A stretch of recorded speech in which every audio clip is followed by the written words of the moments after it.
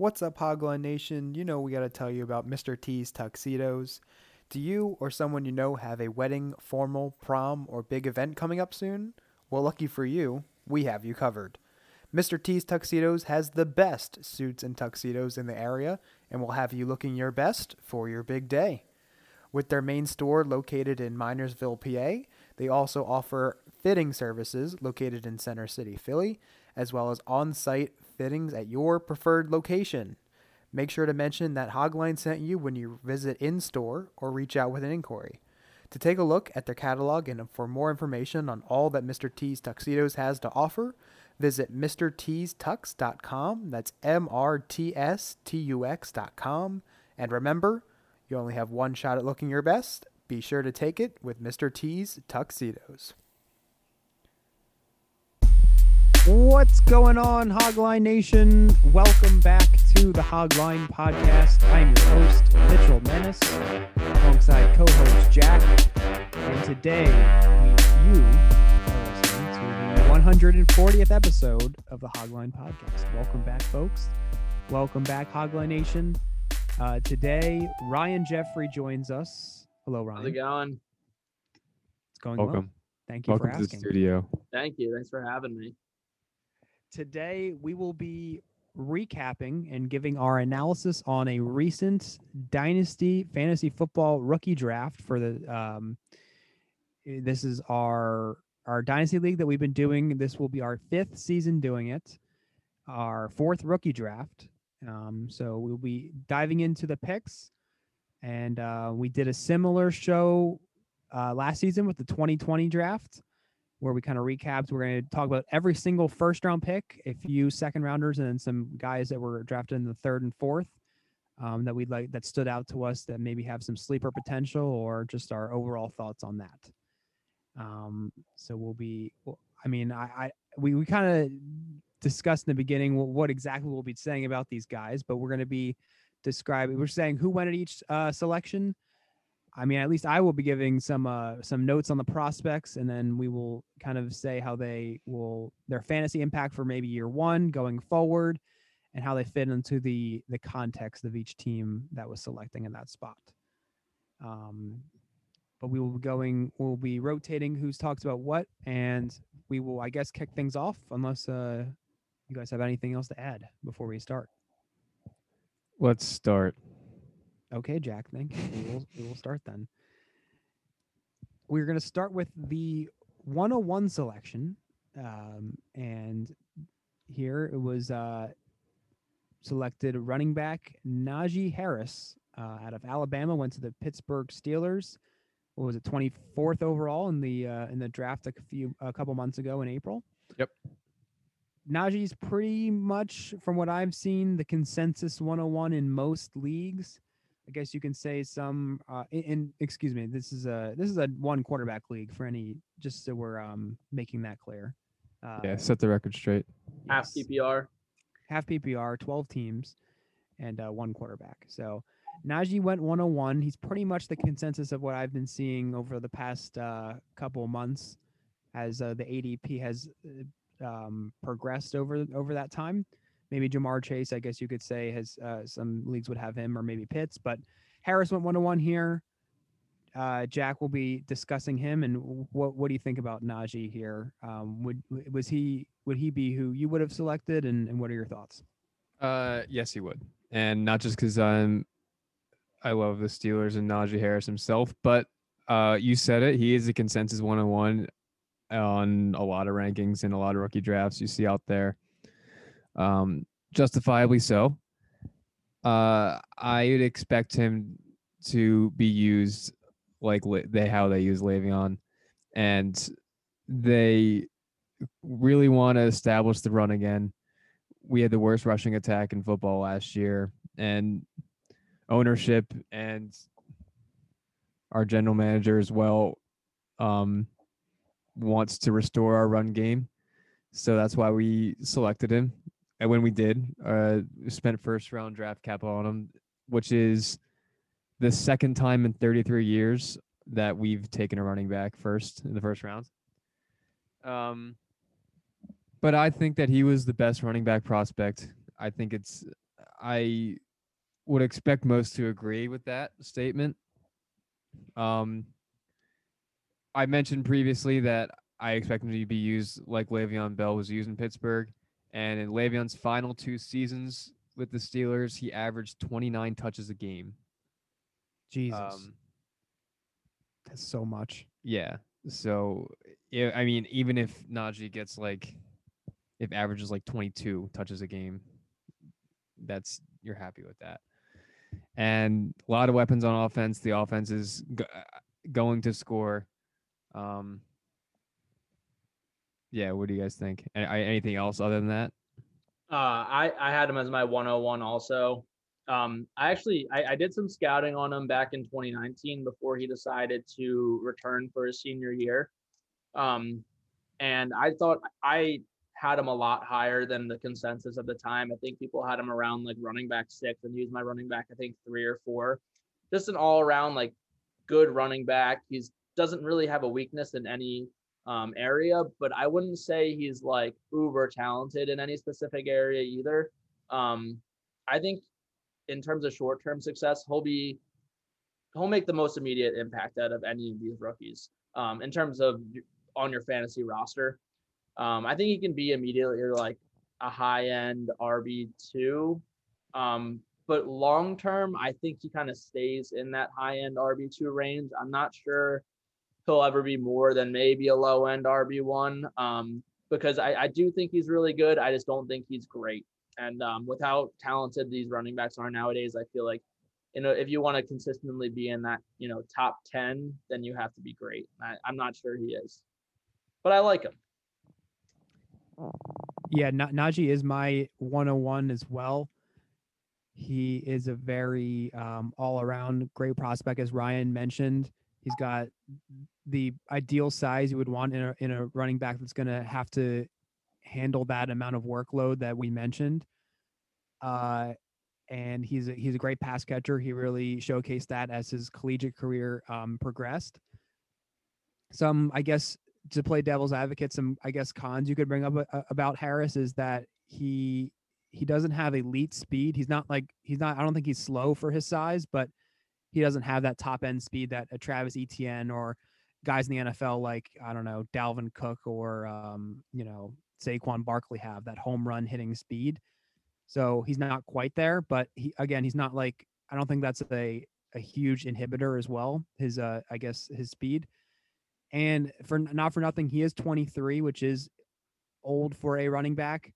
However, I wouldn't be too concerned if I was in the 101s situation or going into that draft, just because, if you select a running back, you're really hoping for that first 3 to 4 years. And what's the difference between, I don't know, playing for that second contract as a running back? You're not really expecting that. It would be very nice. It's like pretty much the cherry on top, but again, it's not really the expectation. So if you can get a good 3 to 4 year window where he's your guy is finishing as an RB1, that's what you're hoping for. So that wasn't really too much of a concern for me.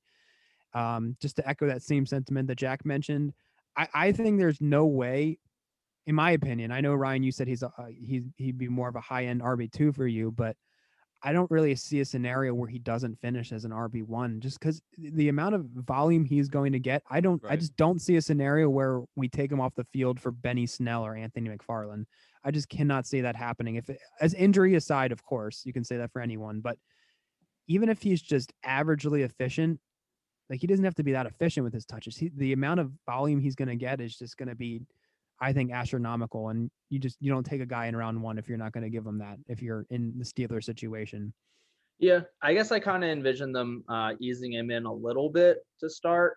And I do also think it depends on how Big Ben is performing, because if he's playing like he did last year, then that might be handing off the ball a lot more than expected. But if he's, fully healthy, ready to go, he's got some great wide receivers that he can throw to, and they might not be as run heavy. So, Yeah, we will see for sure. All right, we will move on to the 102, who I will be discussing a little bit here. First is Travis Etienne, running back out of Clemson, went to the Jacksonville Jaguars, 1 pick after Najee Harris. in the NFL draft, and right in our rookie draft, he was one peg after him as well. Travis Etienne is a guy who has elite speed, as I mentioned just a couple minutes ago. And from what I saw as well, he has very good contact balance. He's very good balance, I guess you could say. I think he reminded me of Alvin Kamara in that sense, where when I watched Alvin Kamara's film, we weren't doing a rookie draft for the 2017 class. That was our startup year. So I didn't really scout him as a rookie per se, but I've gone back and watched it just because I was curious based off how I would think of these other older running backs compared to these guys coming in now. And Kamara is one of the best, if not the best, I ever saw. People I've watched of just he doesn't really go down on the first hit. He's able to stay upright. Travis Etienne did a lot of that as well, and so did DeAndre Swift as well. Those are three guys that come to mind when I thought good balance as a running back. So I really like that in his game as well. He, as well as Harris, has really shown a lot of growth, and he's really elite at pass catching now. So I think he will see a lot of catches in his rookie season. I mean, clearly for me, I'm in a unique situation where I didn't like the pick at all because of James Robinson. So that is something I guess you do have to mention because he obviously played really well in his rookie season, finished as the RB7 as an undrafted free agent. So there is a lot more of I guess steep competition you could say for ETN as comparison to Harris.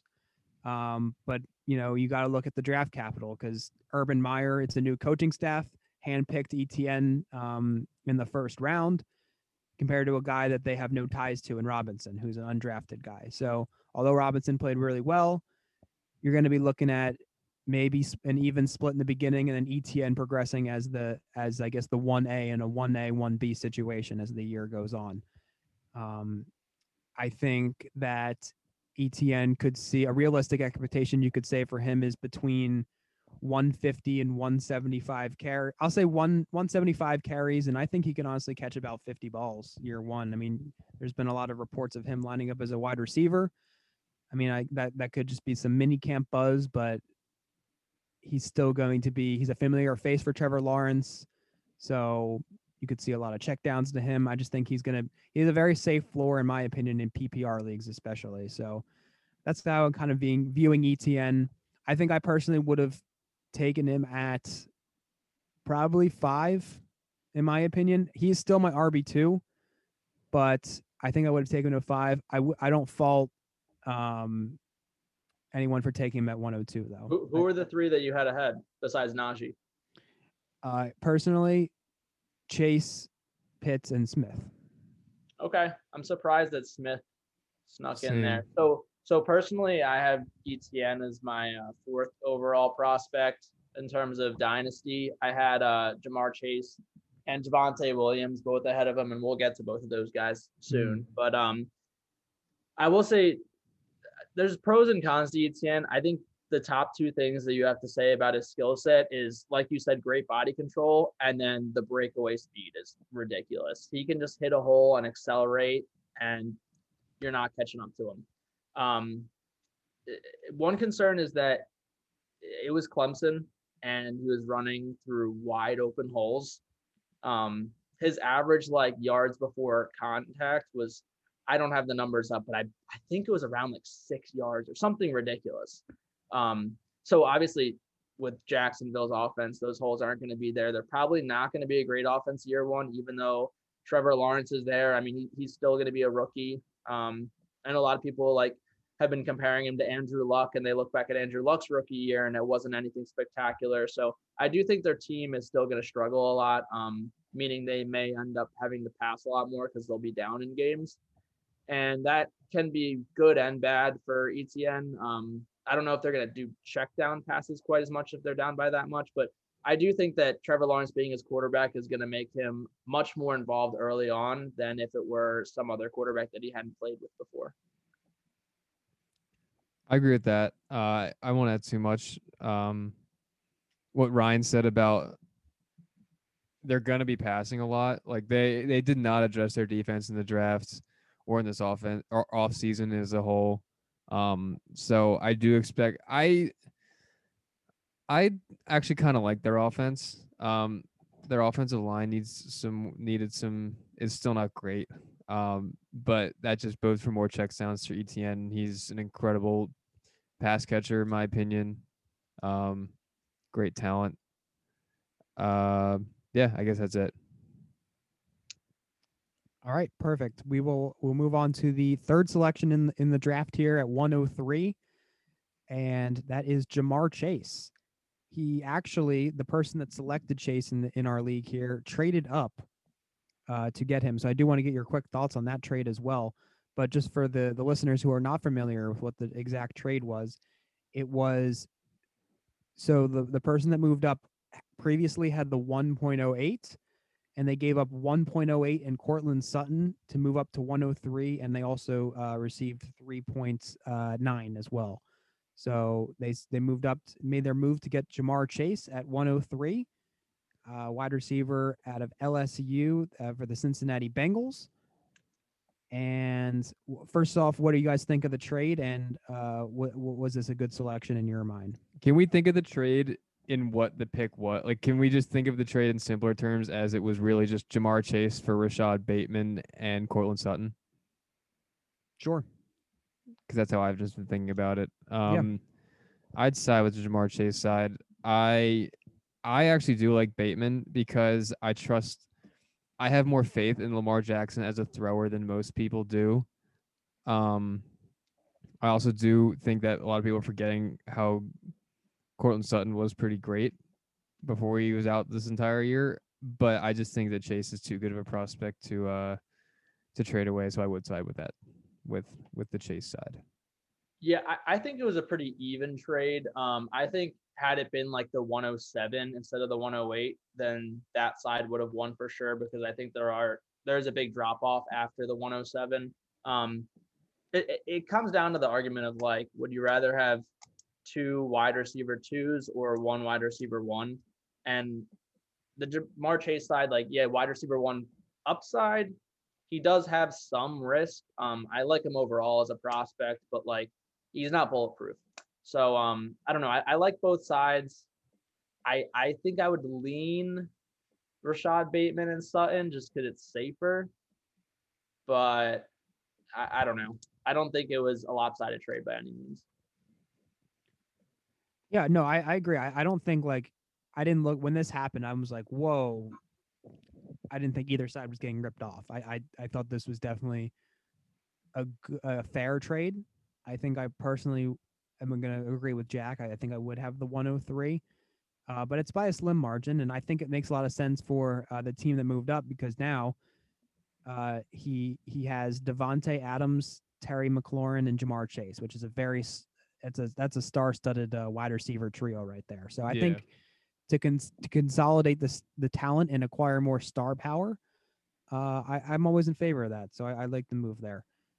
So what do you guys think about Jamar Chase as a prospect? I know Ryan, it seems like you both like him a lot. Ryan used the words as not bulletproof though, which I actually agree with that, but I want to hear what you guys have. Well, Ryan will lead us off because this is his guy here. Yeah, sure. I mean, we did talk about him a little bit during our rookie mock draft.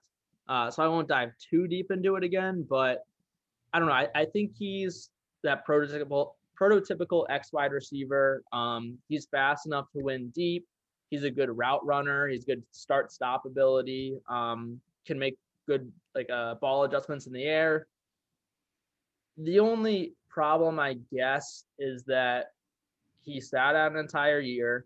He was really dominant when he played with Joe Burrow, but we didn't get to see him with a quarterback that was, not as good. Obviously, he's going to be with Joe Burrow now, so I guess at the end of the day, it doesn't really matter that much. And I do think that connection is definitely going to help him early on. He will likely be Joe Burrow's go-to guy, even though Joe Burrow did play with T. Higgins for a year. I still think that connection is going to instantly come back with him and Jamar Chase. So I do see him stepping into the wide receiver one on that team. But again, T. Higgins is there. Tyler Boyd is there. Joe Mixon is there who can catch the ball. So I don't know. I like him. I think there's like a 90% chance he becomes a wide receiver 1, but again, there's not really a bulletproof prospect. I don't know. I'm not even hesitant at all on Jamar Chase. I think that him sitting out here does not influence me at all, and doesn't change my opinion of him just as how good he was in 2019. Like he outshined Justin Jefferson when he was younger, when he was 19. Like that's incredible. And we all know, and you said it, that he has played with Joe Burrow. The chemistry's there, so I think that's a huge plus. And like Joe Burrow definitely had say in vouching for him, and he had say in the pick and getting him. So he's gonna be like hyper targeted, I'm sure. And he's just incredibly talented. He's a top 5 wide receiver. However, top 5 wide receivers, like I feel like I can't think of any off the top of my head besides Corey Davis, but already that doesn't bode well if you're going off historical record. But Sammy I mean, in Watkins. terms of draft capital, yeah, Sammy Watkins. Last top 5 receiver that actually like wasn't. Yeah, a bust. no. I know there's a lot of busts. So it was John Ross, right? Top 5. He was top 10. Sammy Watkins. Sammy Watkins. Oh, sorry. You mean top? Okay, got it. Even top 10 receivers, I feel like. Amari Cooper worked out. Okay, yeah. John Ross, Mike Williams. Where did Ruggs go? 11. He might have been 11. 10, or was he 11? Okay, that's aside from the point. I think Jamar Chase is great. I think it's the right pick here. I probably had him at 103 or something like that. I had him at 102. So this may be surprising, and I don't know if you guys are going to accuse me of being just like purposely controversial, but I actually like Devonta Smith a little bit more. I think that's crazy. I think Devonta Smith has a lot more risk. Yeah. And equal upside. I think he is more risk. All right, Devonta Smith is a great player, and we're actually going to be talking about him, obviously, so I won't say too much, but there's a little bit more risk as a prospect and just the situation. I don't know.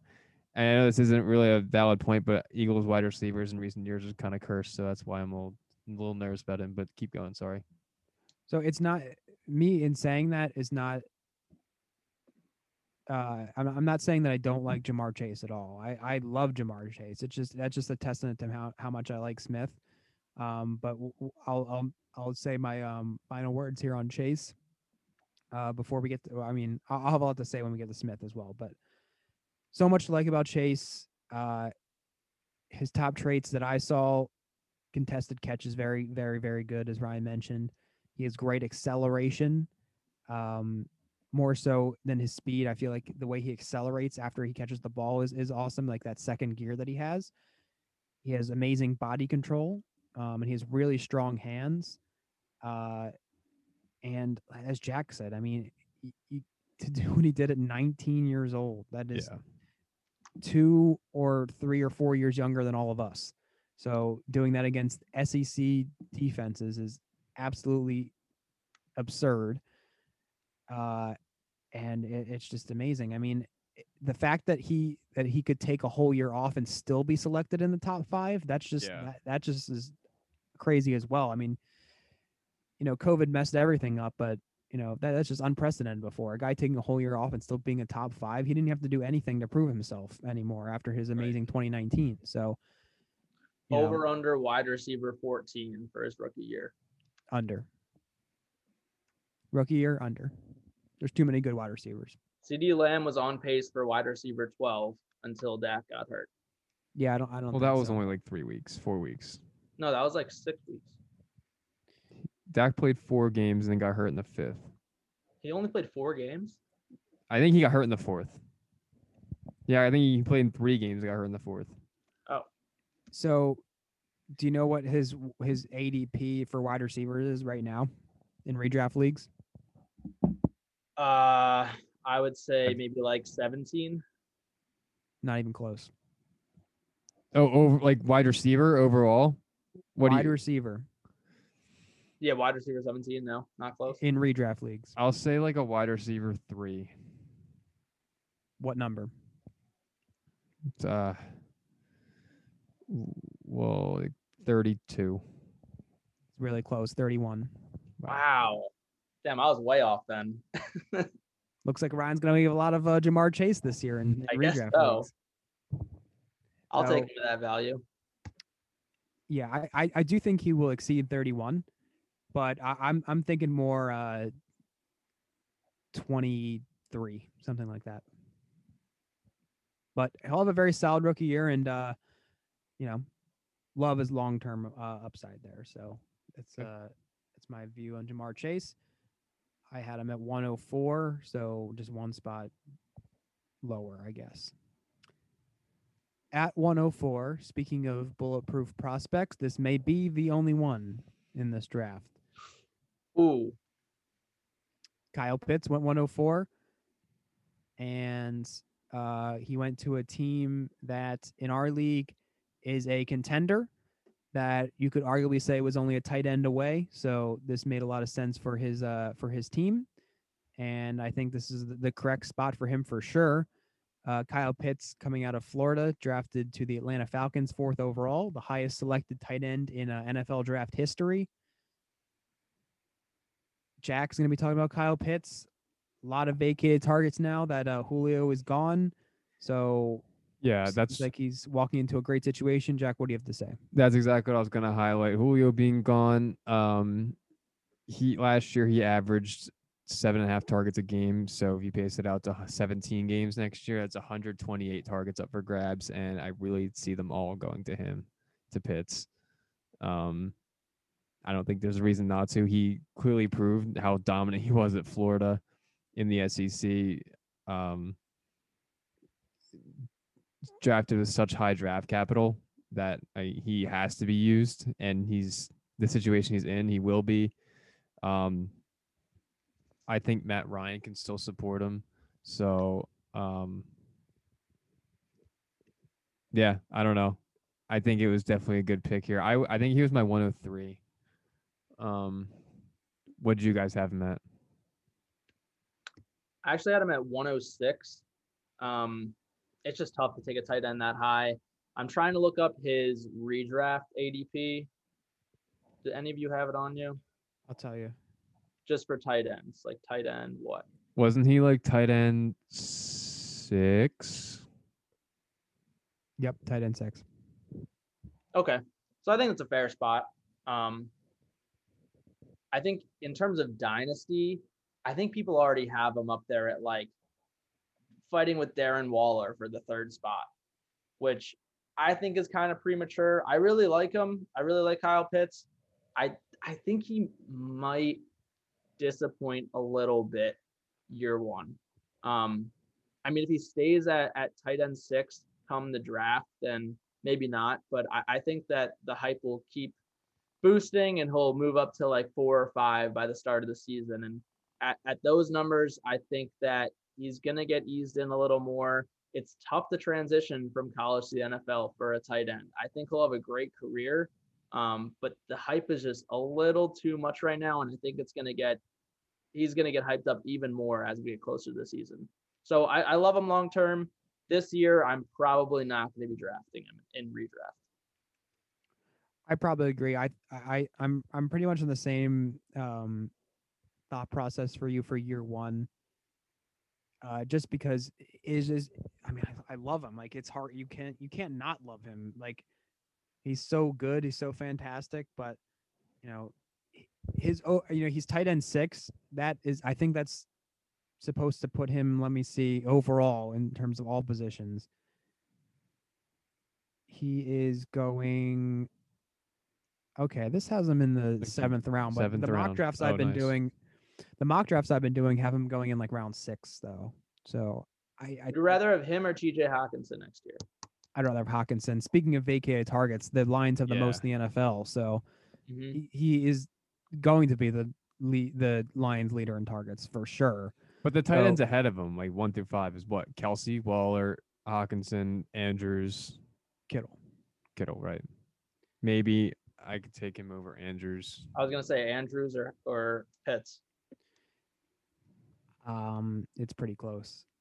I don't really know, but to what you said, I think you brought up a good point, Ryan. That we have to keep in mind that he is 20 years old, and he will be 20 years old for this season.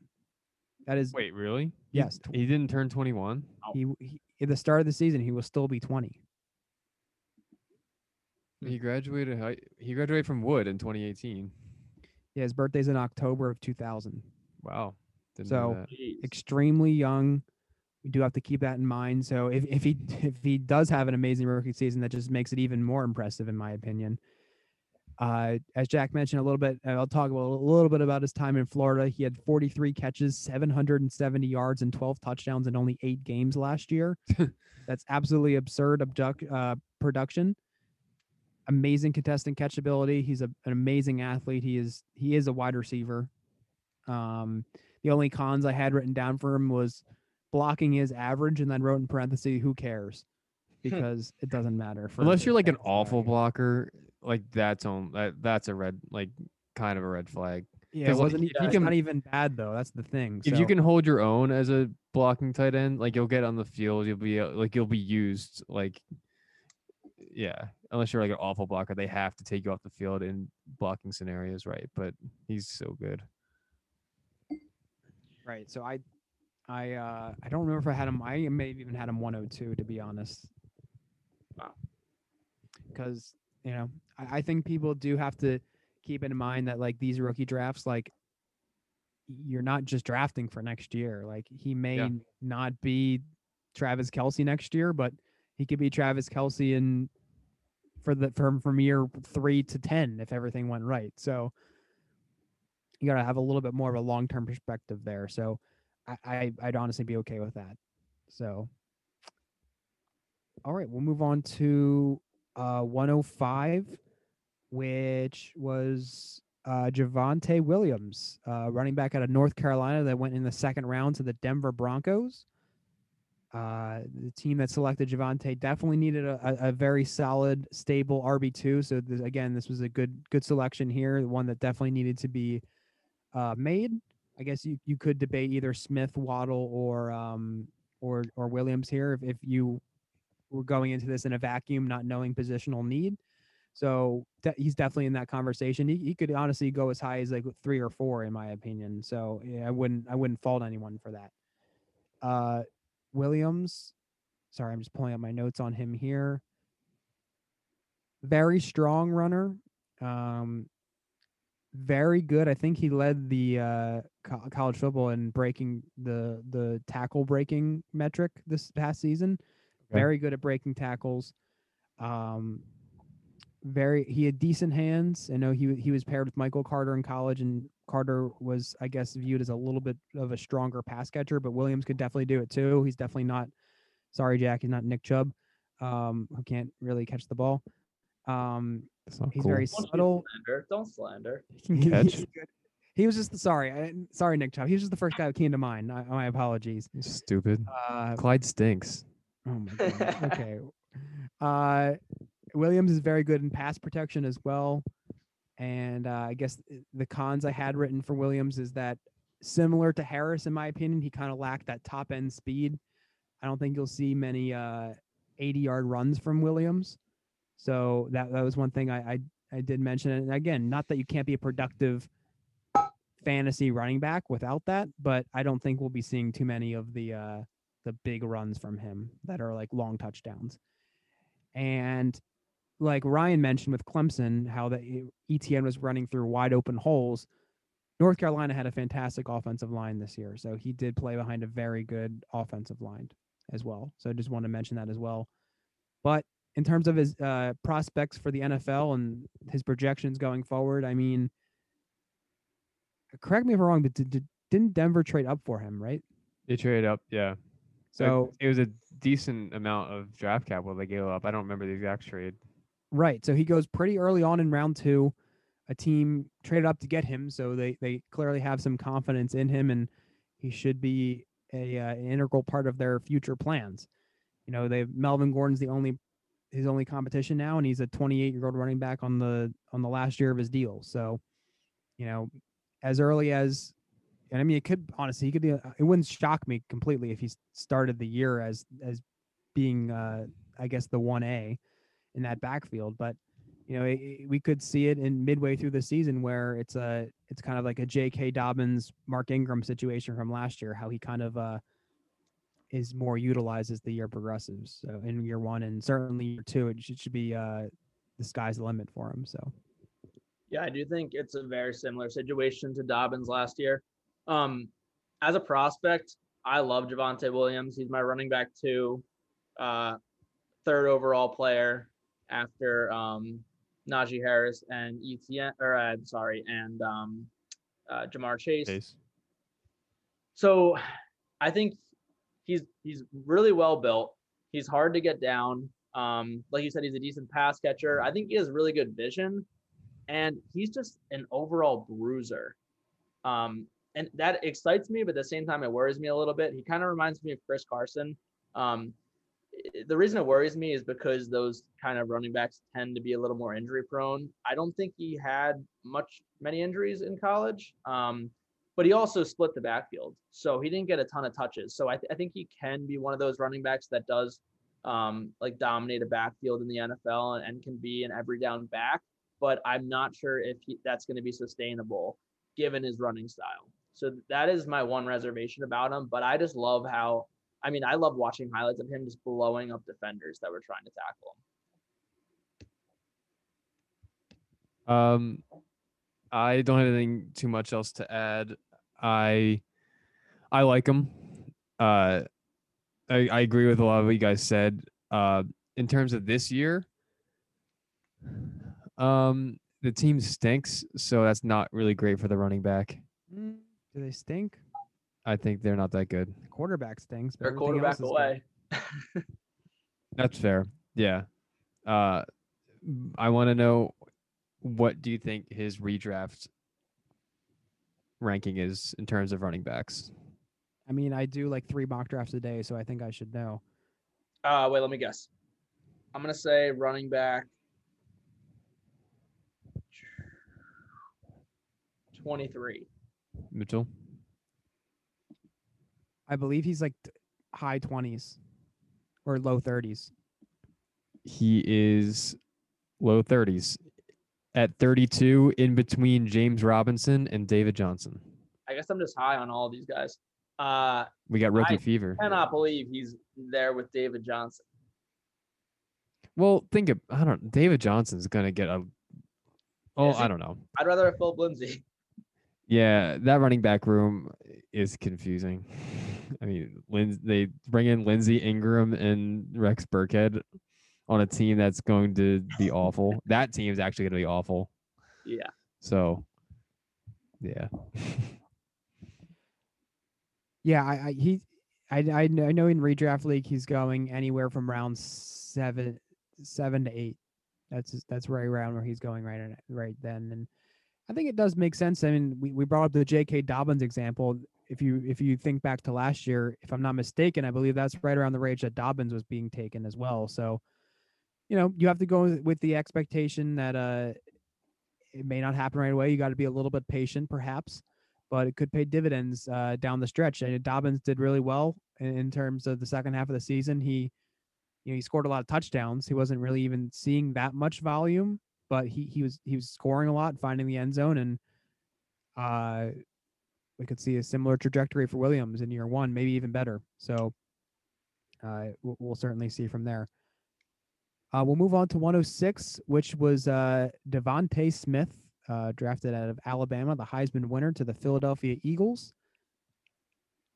And this was a player that, as I alluded to here, I was very high on him. And if he fell one spot further in the draft in here, I was going to make a move to go up to get him. I had I had 3 second rounders in this draft, no first, but I was going to try to find a way that I could potentially get Smith because I really liked him, but I didn't think I could offer enough to get up to 106. So I did hold off, but he goes 106, and I would have taken him at either 2 or 3. I can't remember, but um, Ryan, what are you thinking about Smith? I know you say you may have some reservations about him, and I'm curious to hear what they are, so I can refute them. Yeah, so I'll try to keep my Eagles bias out of this. When the NFL draft happened, I was kind of hoping we wouldn't take him there, just because I don't like the idea of spending that high of draft capital on a wide receiver unless it was going to be Jamar Chase. Because I do think all these other receivers are a step down from him, and not even I would say a step down in terms of they just have way more risk. These guys like Devonta Smith, Jalen Waddle, Rondell Moore, like they all have so much more risk than Jamar Chase does. Sure, their upside might be similar, but that's why I didn't want the Eagles to draft another bust. The pros, I think he's really quick. He's great hands, great route runner. He can burn guys deep. I, obviously, his frame is a concern. I mean, I don't think we've ever seen a wide receiver be successful that's had a BMI as low as his is. He's 6'1", 170, I think, somewhere around there. And I think he's not overly elusive when he has the ball in his hands, even though he got a ton of screen passes at Alabama. So I'm not really sure why they kept like force feeding him the ball when I didn't think he was overly elusive. And I guess they didn't have Jalen Waddle to be that check down guy. I wonder if that would have affected Devonta Smith at all had Jalen Waddle been in there and been taking a lot of those quick dump off passes. So I like him. I think he has a lot of upside, but I also think he carries a lot of risk. I agree with that. I also, well, I said what I said earlier about Eagles wide receiver curse the past few years, but he's gonna jump into a situation where he should be the wide receiver one right away, like the wide receiver room. And I mean, with Ertz gone and like Goddard, like the whole pass catcher situation is not great at all. So that should it's kind of a double edged sword because like on one hand you think like all right he has the opportunity to be the alpha in this pass catching group, but also defenses will know that and he's going to draw number one coverage as a rookie, which is something to be cautious about. Also, Jalen Hurts the passer. I think consensus is not sold yet. So I don't know. Situationally, sure, it's opportunity to get targets, and to be the best wide receiver in the room, but I don't know. It's a tough situation, I think, aside from just the Eagles curse that I like to keep mentioning. I don't know. I guess that's all I got. So I will start off by saying all the pros I have listed for Smith, and then I will kind of refute your guys' cons or negatives. So you're just gonna keep going with pros. Essentially, You're not gonna say a single thing bad about him. I don't know. Maybe not. We'll see how it goes. All right. He has a big wingspan. His arms are super long. I know he's 6'1", but I don't know what his exact wingspan is, but it's very big for his height. So he's got very long arms. And Ryan mentioned his low weight, his low BMI, and his small frame, but he plays tough for his size. He doesn't shy down from it. He doesn't back down from anyone. He plays tough for his size. This is a guy that so far in his career has been durable. And I obviously know that changes with the NFL, but you can't point to any prior injury history with him. His height is 6 feet. Wingspan is 6'6". Yeah, so that's pretty crazy. He's a very good route runner. I think he's the best route runner here in this class. In this room between us three. Out of us three and Devonta Smith, yes, and out of all the rookies, in my opinion. Okay. He had elite production with multiple quarterbacks, with Tua and Mac Jones. He was the best wide receiver in the room when there was Judy, Ruggs, and Waddle. I know everyone was really high on Judy last year and some people on Ruggs. He was better than all of them, in my opinion. He had better production than all of them if you look at the numbers. And I don't care about Jalen Hurts because Mean. sorry, I didn't mean for it to come out that way, but you know what I mean. I mean, we all, not we all, not all the listeners, but you guys both know I passed on AJ Brown for N'Keal Harry in the 2019 rookie draft. I'd still do that. I love AJ. I love AJ Brown, but I got gun shy because of Marcus Mariota, and I didn't like that situation, so I opted to pivot from him, and that's a decision that you know was not good, not good for my franchise, and I'm still in a good position, thankfully, but you know, with a few other bad moves, that really could have been extra costly. So ever since then, I've kind of put less stock into their situation because situations change so quickly. One of two things are going to happen. Either Jalen Hurts is going to improve as a passer enough to where it's not going to really matter for Devontae Smith and he'll overcome it, or they'll replace him in a year or two. So it's not a permanent situation. And in my opinion, it's either going to go one or two of those ways. So I'm not overly really thinking about it that much. And I've just really tried my best to evaluate these guys absent of their situation. And I really like Smith so much.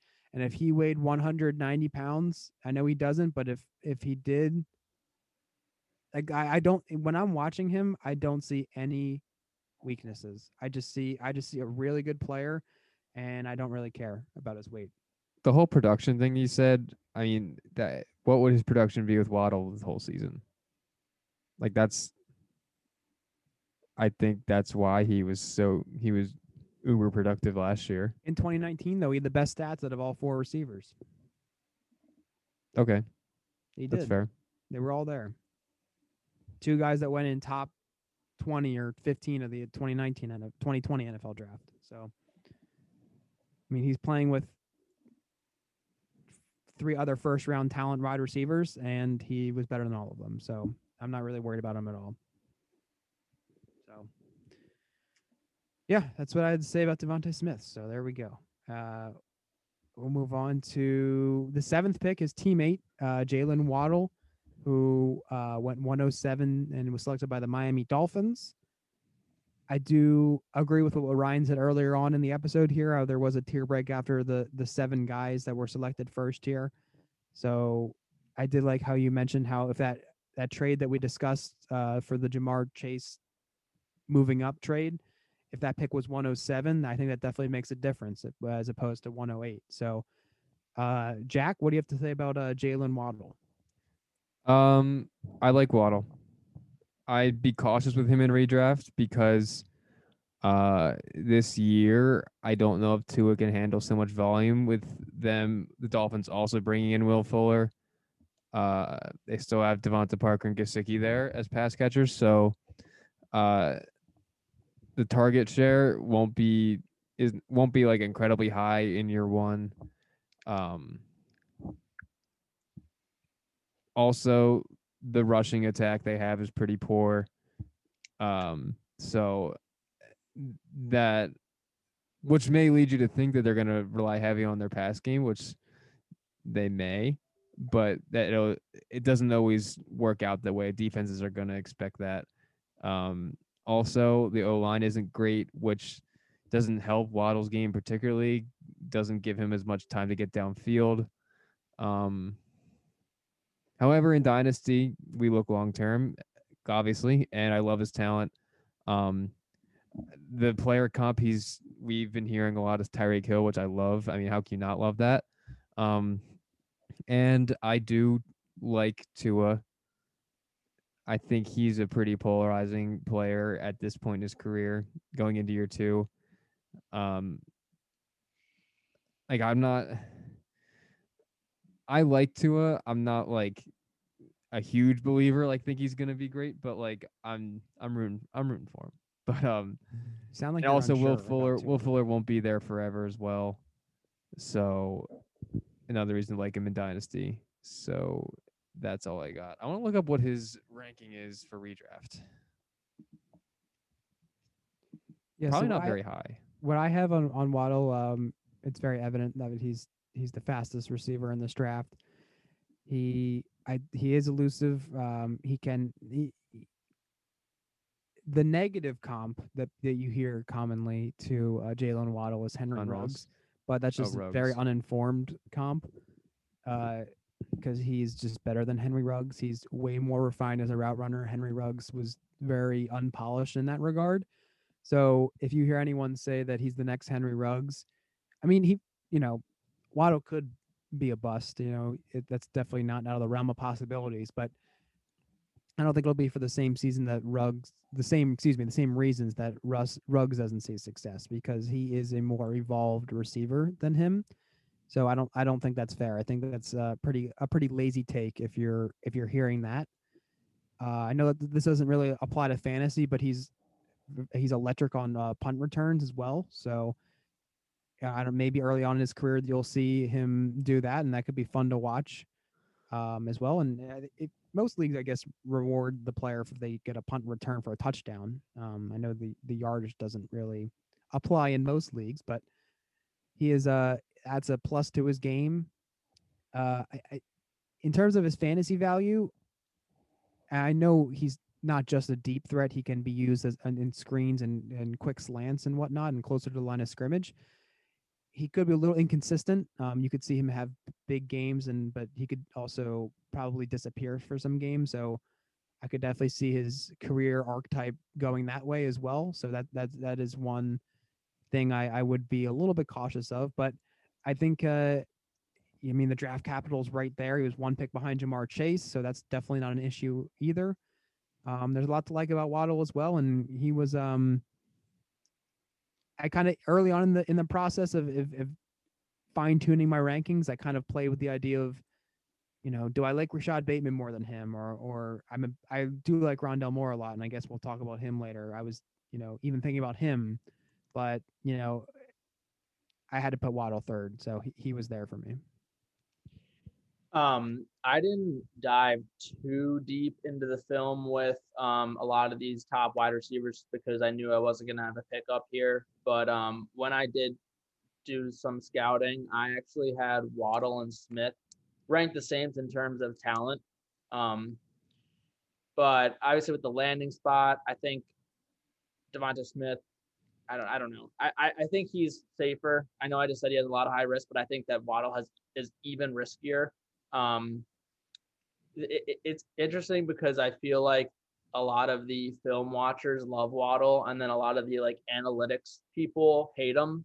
Um, in terms of breakout age, 20% or 20th percentile breakout age, 32nd percent dominator rating.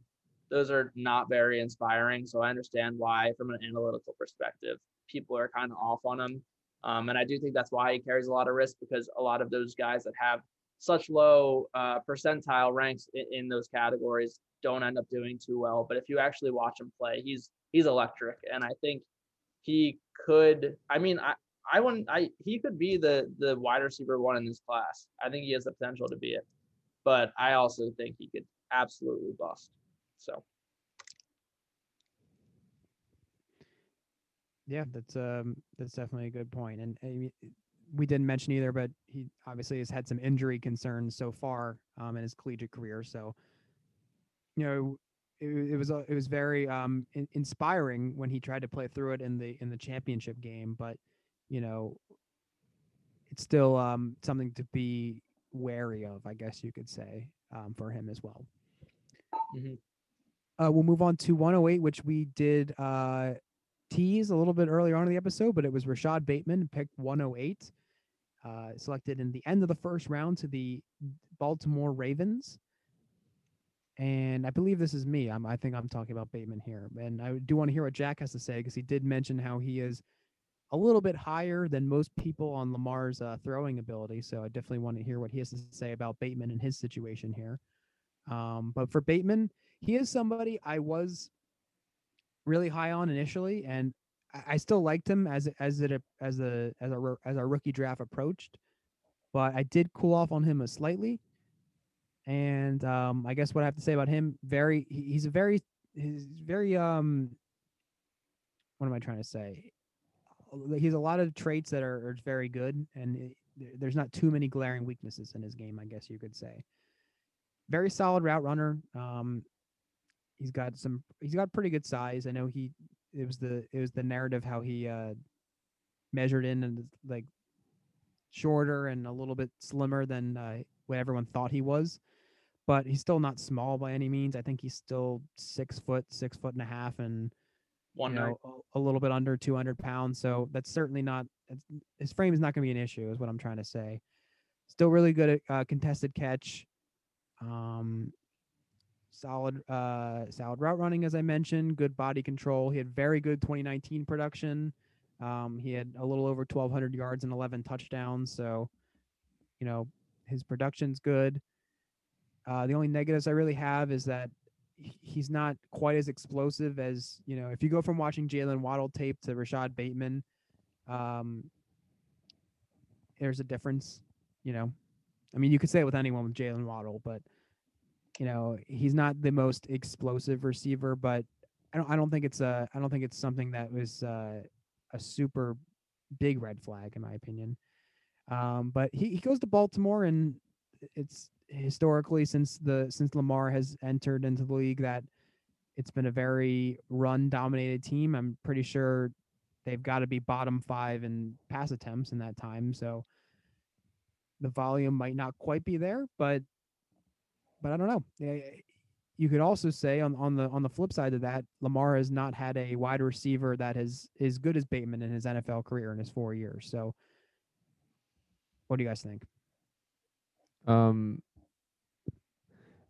I think I like him because, well, one, the Ravens took him in the first round, which you could say they did the same thing with Marquise Brown. Like, what was that? Only 2 years ago? Was it 2019. 2019? Yeah. Um. So you could say, oh, they did the same with Marquise Brown. It's the reason to be nervous about it. But I think Bateman's a better prospect, can do more things than Marquise Brown. They're drafting him to not replace Brown, but complement Brown. And you comment on Bateman's, I guess, lack of explosiveness, but he's not going to be asked to be that kind of receiver. I mean, explosiveness is not. We don't. No one takes has a designated explosive receiver, and the other ones aren't. But like Marquise Brown's their field stretcher. That's his role.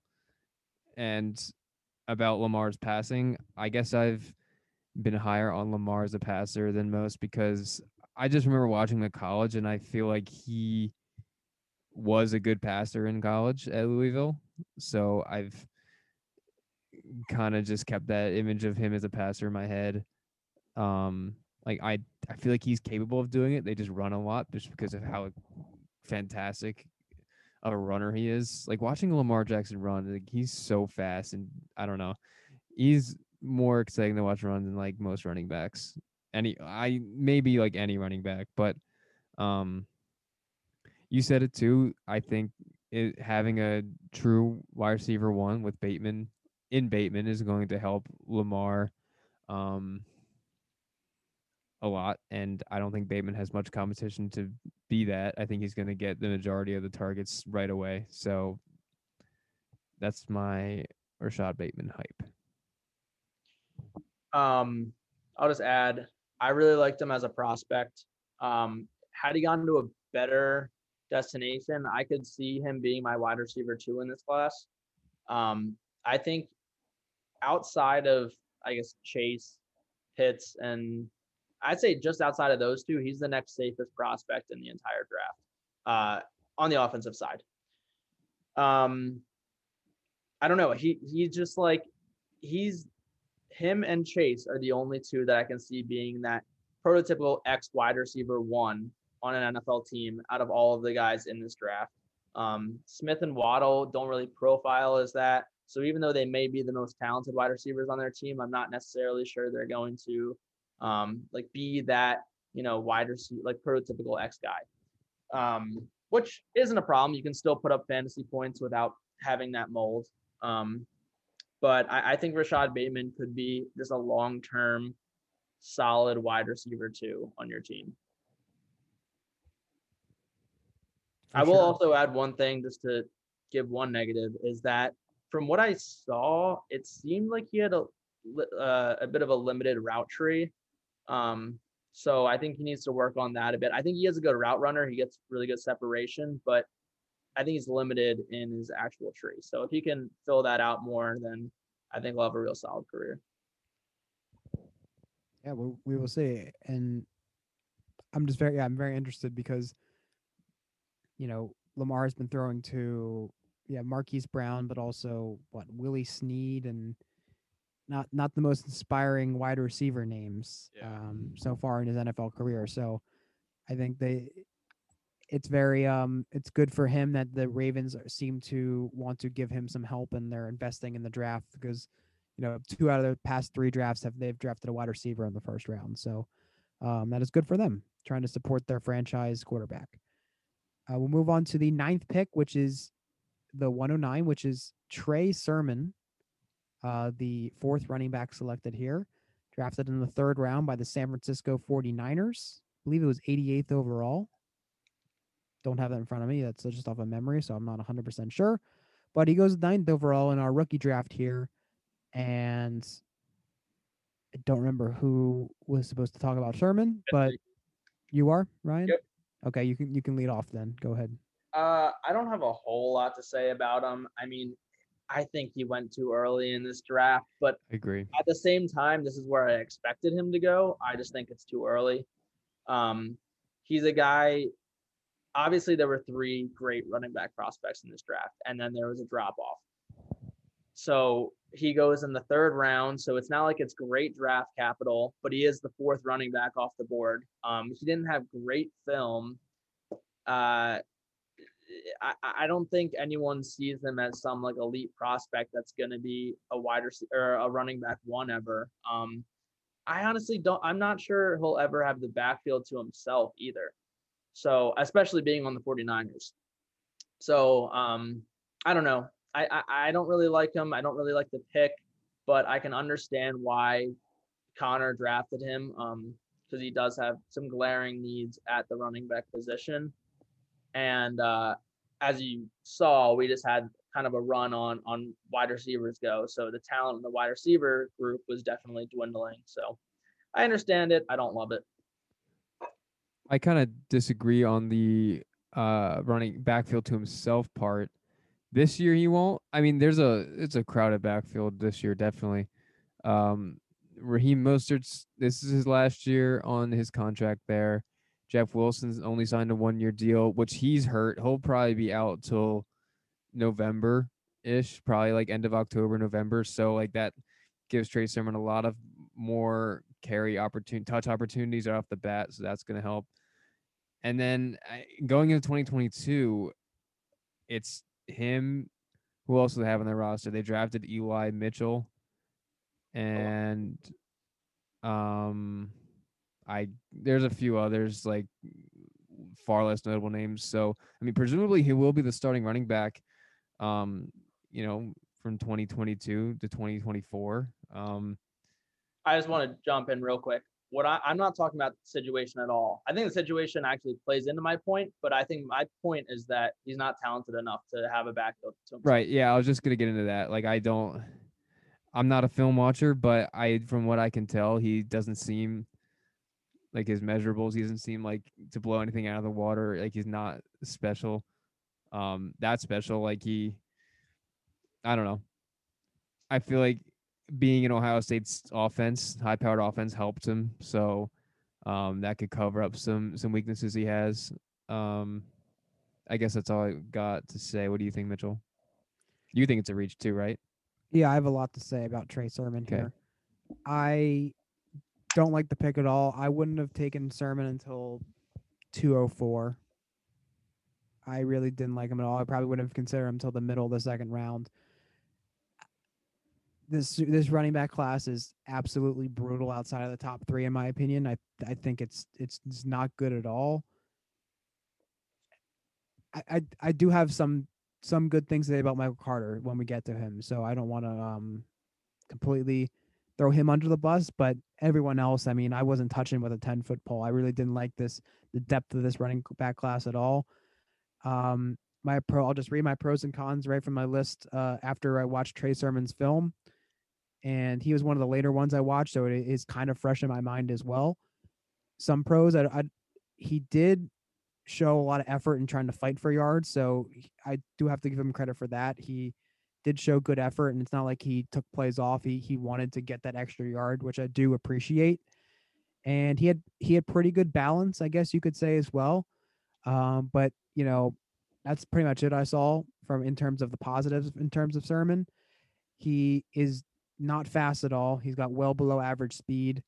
He was a awfully indecisive runner as well. There was a lot of times where he just didn't know what hole to really go in, and he just kind of danced around, and it really cost him some yards that he could have gotten if he just was, I'm going to hit this hole and go.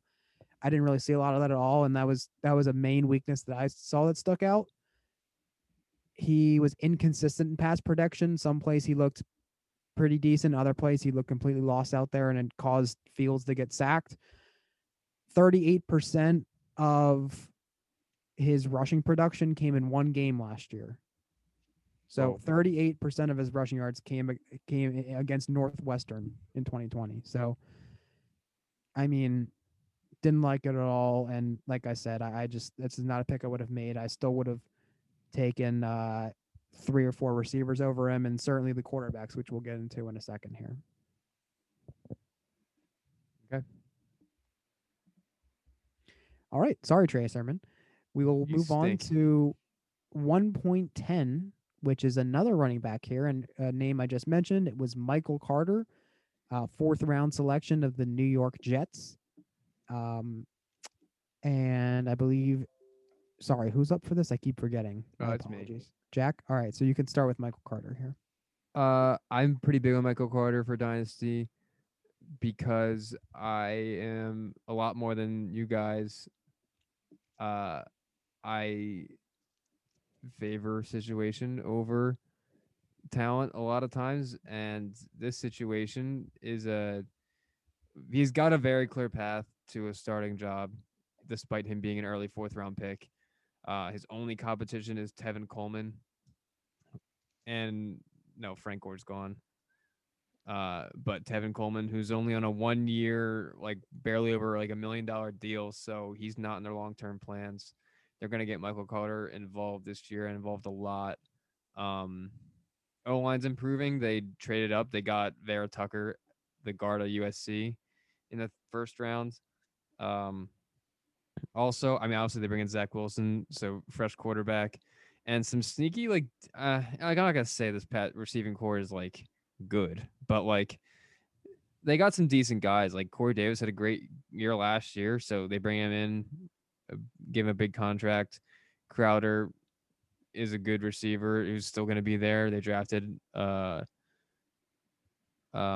which more? Elijah Moore early. Denzel Mims is still there. Which, I mean, all these passing options may be a reason to be tentative on a running back, but I kind of view it as a good thing because you need a balanced attack.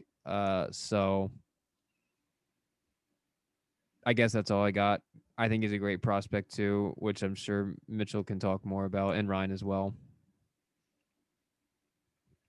Yeah, so I'll say a little bit about Carter.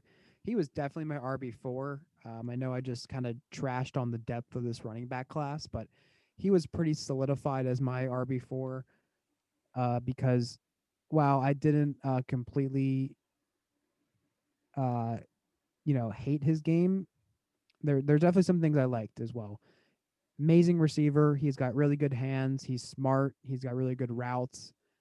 He was very elusive in which I saw, and he was, I think I watched Sherman and Carter's tapes back to back. It was like night and day. Carter was no wasted steps. He knew where he was going, and he just looked so different. Like the contrast between those two. That's why I was just like, I'm way Carter above Sermon in my opinion. And people will say like, oh, Carter was a day 3 pick and Sermon was a round 3 pick, but they were picked like 15 picks apart from each other. So it really wasn't that much of a difference if you really think about it. Um, Carter's not, he's not a complete burner. Again, I similar to other guys in this class, I don't really think he'll have many long touchdowns. He is undersized, so you do have to think about how much of a workload he can really get in a backfield. I mean, he was splitting with Javante in the at North Carolina, so is he ever going to be a guy who gets 18 touches a game? No, I think he'll probably live more in the 12 to 15 range and maybe some receptions in there, which are more high value touches. But, you know, you have to think about, can his size really equate to elite volume? Probably not. And similar to what I said for Javante, he also ran behind one of the best offensive lines in the country because they both were at North Carolina. So that's kind of the prospect notes I had on Carter. And I mean, the backfield is for his for the taking. You know, I think he could certainly be a 1A, and Tevin Coleman could be a 1B if things go according to plan here. And I don't know. I think, although I wouldn't have probably taken him until probably 3 or 4 picks later than he went in this draft, I don't completely hate him being taken at 1.10 if you really need a running back. So I okay I with it. have a really hard time justifying taking a guy that was a day 3 pick. I understand you said only like 15 picks later than Trey Sermon, but I do focus a good amount on the analytics side, and there's just such a low success rate with guys that were taken in the 4th round or later. Um, I do think he's explosive, but he's also, in my mind, just a change of pace back. Again, just like Trey Sermon, I don't think he's going to ever dominate the backfield or like be the only running back in the backfield. I will warn you guys. I think a lot of people are going to fall into the trap of saying this guy's a great value in redraft his rookie year. He's gonna be the leader of the backfield. There's no one else there. I don't think that's going to be the case. I think that he's going to start off really slow. I think they're going to get Tevin Coleman and LaMichael Pirine more involved than him for the first couple of weeks, and then he'll slowly start to ease his way into it. But I'm not sure. Maybe he'll be the 1A towards the end of the season, but I think the majority of the season, it's going to be pretty split between not just 2, but maybe 3 guys. So I don't love it. And then couple that with the fact that the Jets are not going to be very good this year, and they're going to be throwing the ball a lot. I just don't really see the value in him for his rookie year. And down the line, I think he can be, a perennial, maybe like high end running back 3, but I don't see him being much more than that. That's certainly fair. And I don't know where I heard this as well, but it just shows the contrast between the depth of this class and in 2020, which had incredible depth at the running back position, because Carter, 4th round running back selected by the Jets, Pirine, 4th round running back selected by the Jets. Where did Carter go in rookie drafts? End of the 1st round. Where did Pirine go in rookie drafts? End of the 3rd round. Yeah. So it's night and day what the depth of last year's class versus this year is like. And I don't know the reason why. Think about this too. ETN and Harris were supposed to be in last year's class if they declared when they were eligible to. So think about that. That would have been absolutely crazy. That would have been really bad. Yeah, and last year would have been even better. So exactly. And I think it's not just at the running back position. I think it's overall. I mean, I don't know. Jamar Chase, yeah, you got Kyle Pitts too, but like after the top few guys, man, the 2020 class is just so much deeper and just so much better overall. Right, and I did mean to bring that up in the beginning of the show here, but we're not going to spend too much time talking about this episode here on the 3rd and 4th round guys, but I really didn't like really any of them, to be honest. It was super weak after it got past, like, I had a few 2nd rounders. I traded up from the end of the 2nd to the middle of the 2nd just so I could have a little bit more capital in the further up in the draft, because it was just so weak in my opinion. So, but yeah, that's it on Carter. We'll move on to the 11th pick, which was his teammate, right? Elijah Moore. He was Yep. picked.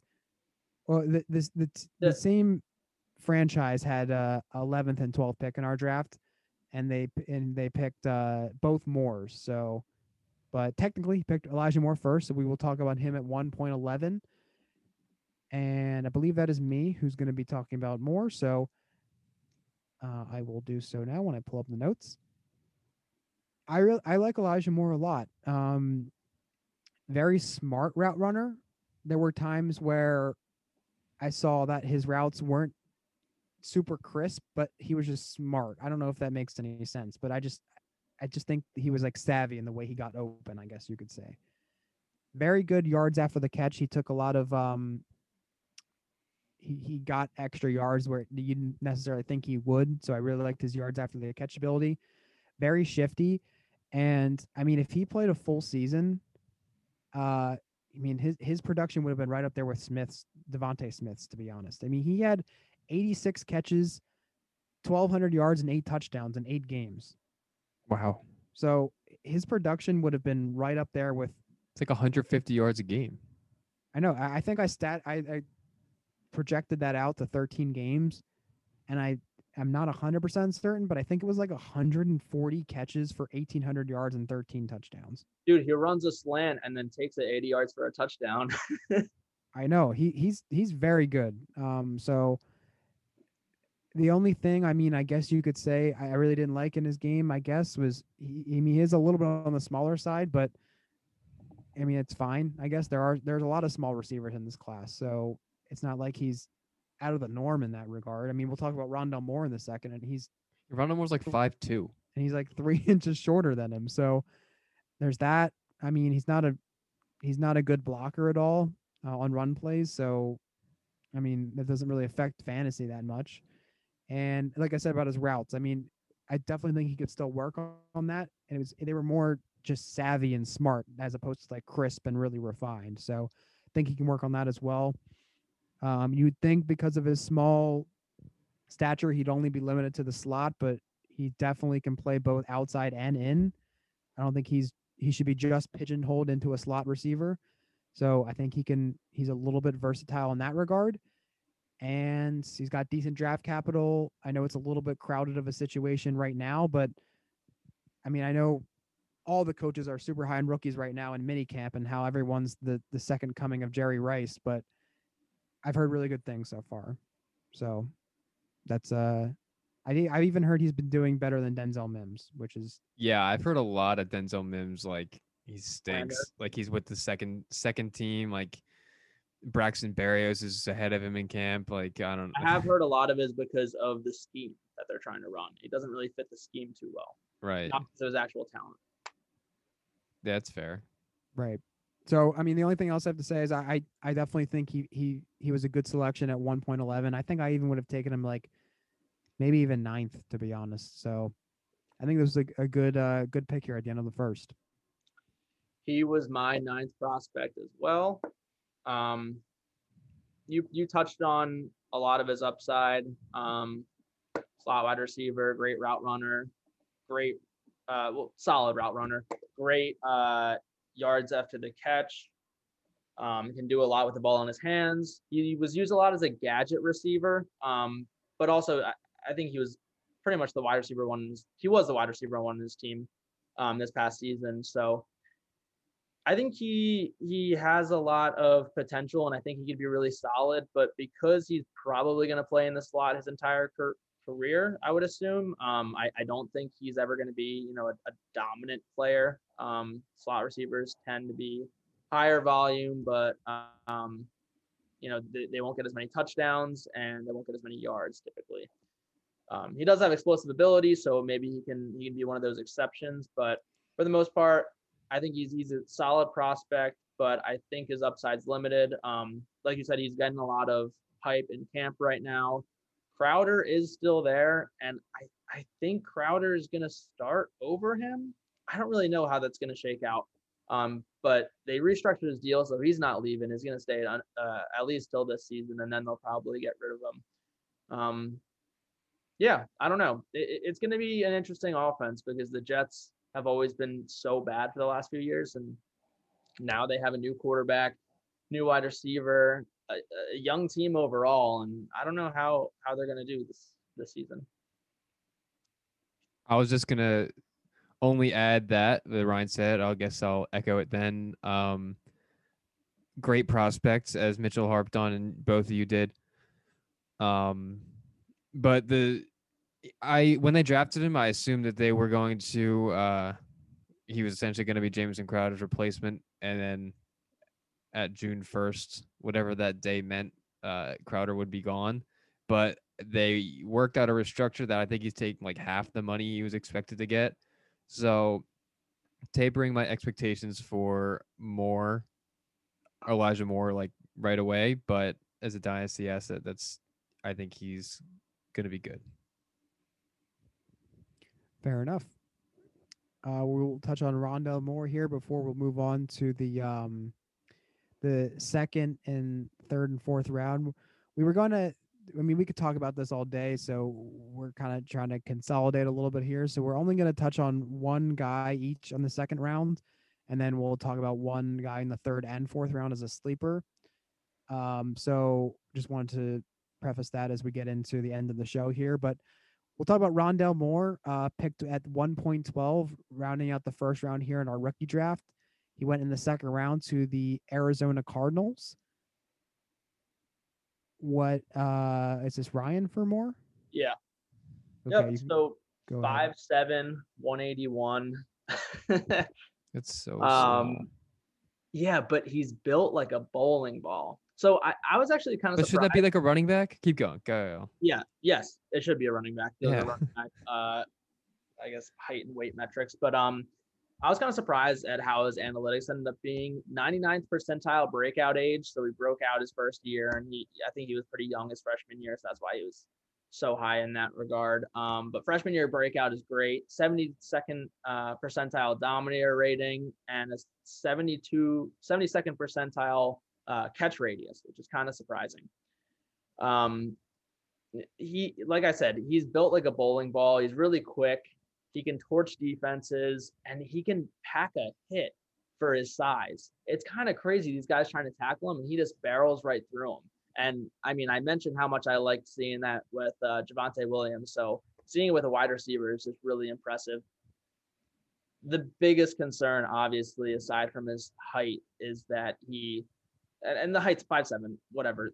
You can still be good at 5'7", but his injury concerns are severe.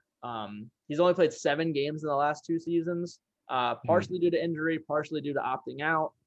But I'm just kind of worried first of all, they're just going to be injury plagued his entire career. And second, are they going to have to are the Cardinals going to have to manufacture touches for him? Because sure, that might work in the short term, but we've seen with guys like Cordell Patterson and Percy Harvin that's not sustained success. You can't continue to try to manufacture touches for a guy.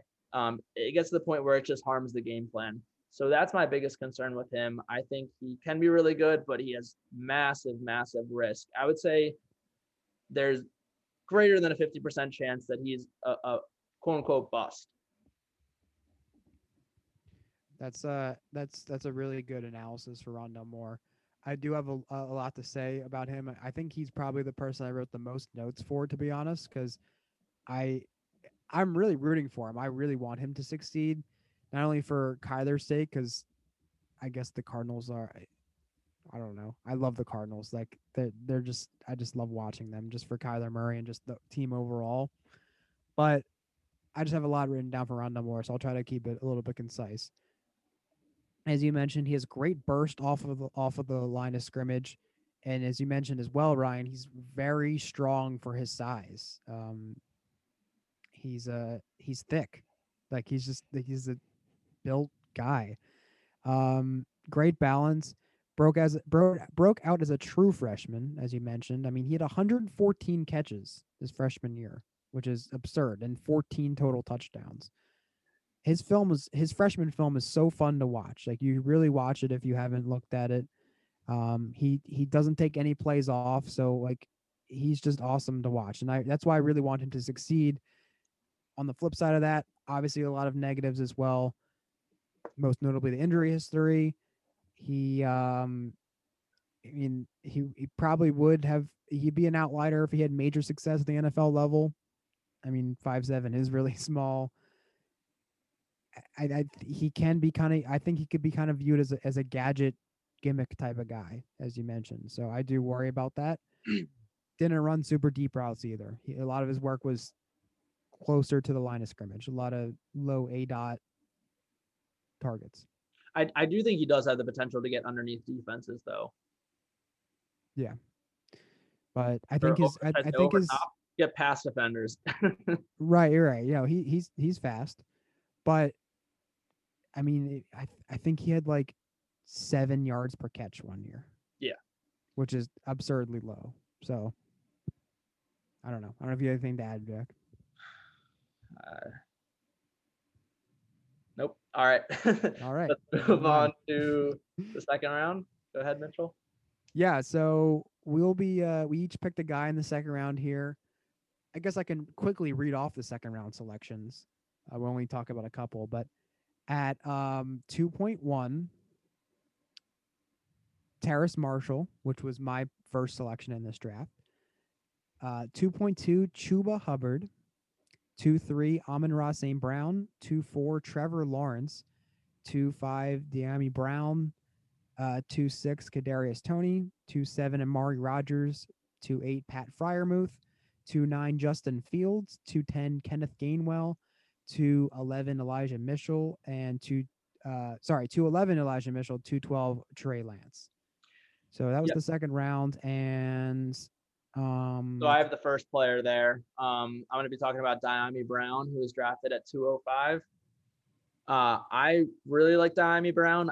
I'm really surprised that he went as early as he did, because I didn't think everyone else was going to be as high on him as I was.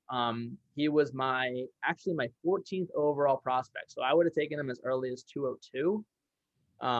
Really thought he was going to fall to me there at 209. Unfortunately, he did not. But let me pull up my notes real quick. So I think he's seen as a deep. I should say he went to the Washington football team in the third round. Trying to see when he went at 3. Let's the middle of the third round. Not. I guess now it's kind of considered a crowded wide receiver room because they added. Who did they add? Samuel. Yeah, Curtis Samuel, who is a decent wide receiver. Kind of broke out last year, but prior to that, he was kind of underwhelming. So I don't necessarily know if he's going to be, that long-term wide receiver 2 on that team. Regardless, De'Ami Brown, I think initially just seen as kind of a deep threat, but I think he can be way more than that. He's really good at getting off the line. I think he's really good at exploiting zones and allowing himself to get open. His quick feet, I think, keeps defenders on their toes. So that also helps with his route running, and he can be physical when he doesn't get separation. I wouldn't say he excels at getting separation, but even when he doesn't, he can still be physical and go up and get that 50-50 ball. I do think he'll be one of those low volume, high yards per reception guy. So like a deep threat, but I do think he has potential to be more than that and be a more dynamic wide receiver than some people are giving him credit for. So I really like the pick. Really upset I didn't get him. Maybe one day he'll be on my team, but for now I get to watch him play on Connor's team. Yeah, I didn't dive too much into him. From what I know, I mean, maybe it's just me following along as in the common narrative that he is kind of just limited to a deep threat, but that's kind of the image I have him in my mind. So maybe that's a fault on me for not quite looking into him as much as he deserved. Maybe I'm selling him short just because I didn't research him quite as much as I would have liked to. But yeah, I think it's an appropriate range for him at 2.5. I probably would have maybe started to consider him around, I'd say maybe 2.8.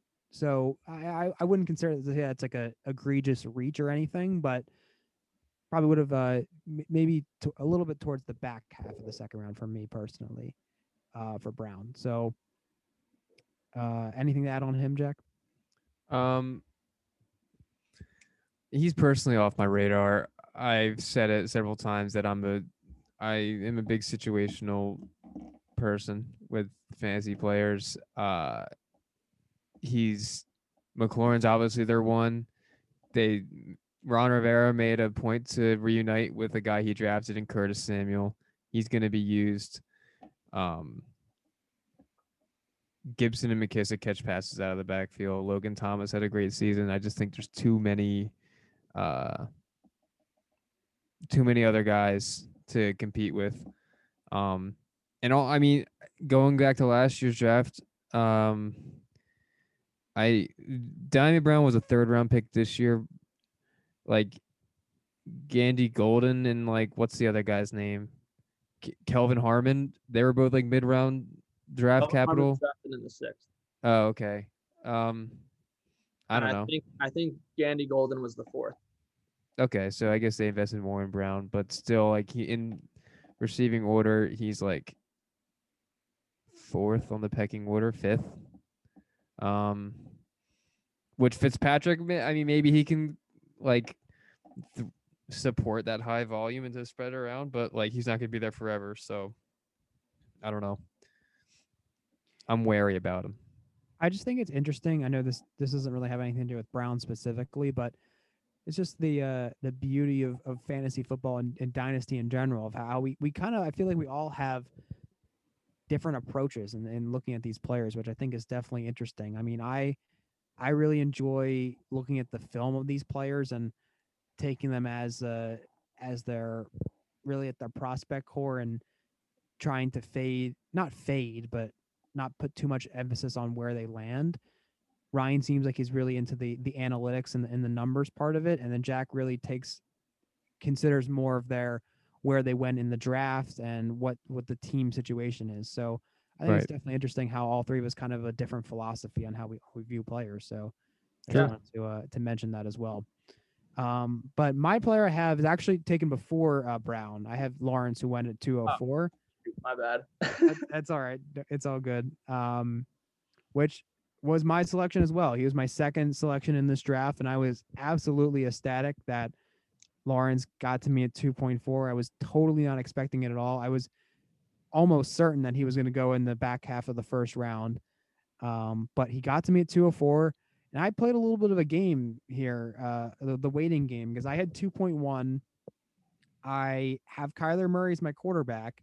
Don't really have a backup. It's only Jimmy Garoppolo, which is far from stability at your backup quarterback position. So I really needed a quarterback here in this draft, and this is a really good draft to get a quarterback in because it's one of the strengths of this class. However, although Lawrence made it to me in the second round at 2.1, I'm a big Justin Fields guy, which I don't believe we'll get to talk about him here today. But love Justin Fields, and I was even happy. I would have been content with Trey Lance too. I think he's got some fantasy upside as well. So I wanted to take Marshall at 2.1, and I was going to just let it play out and see whatever quarterback can get at 2.4, and I would have been happy with Fields as well.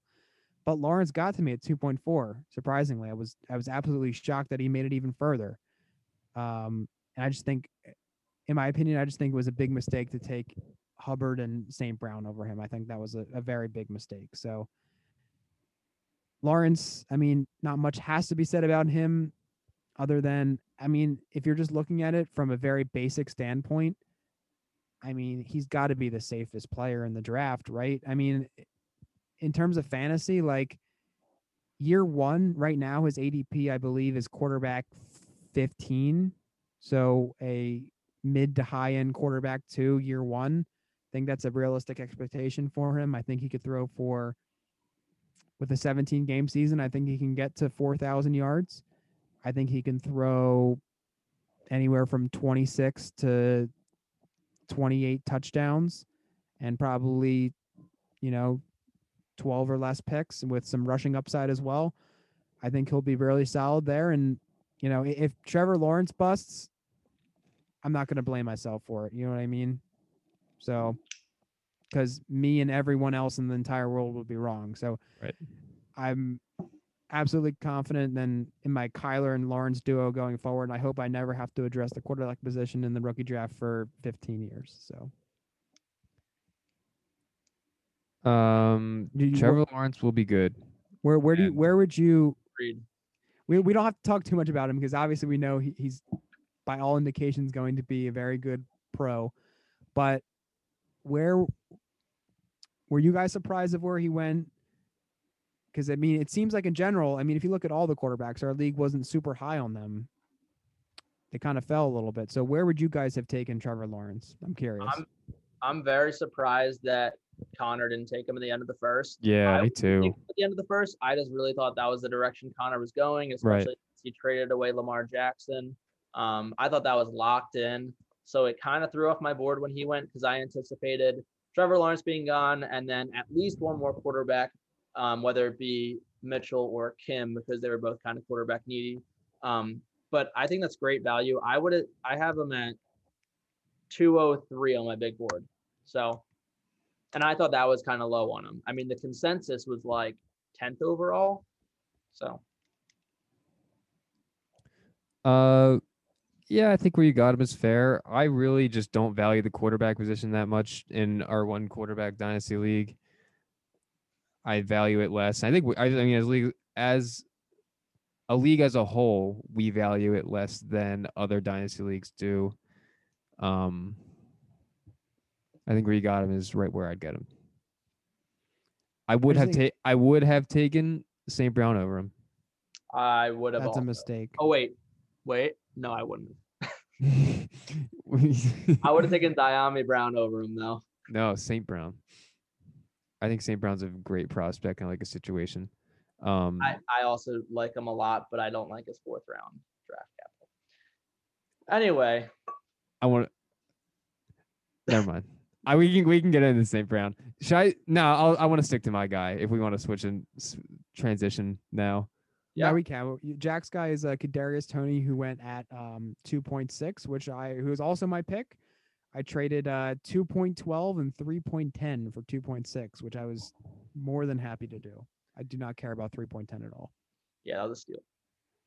So I was inside between going with talking about St. Brown or Toney. I like St. Brown a lot, as I just said, but we talked a lot about these rookies that we like and all the good things about them. And I just want to say Kadarius Toney stinks. And it's an awful pick.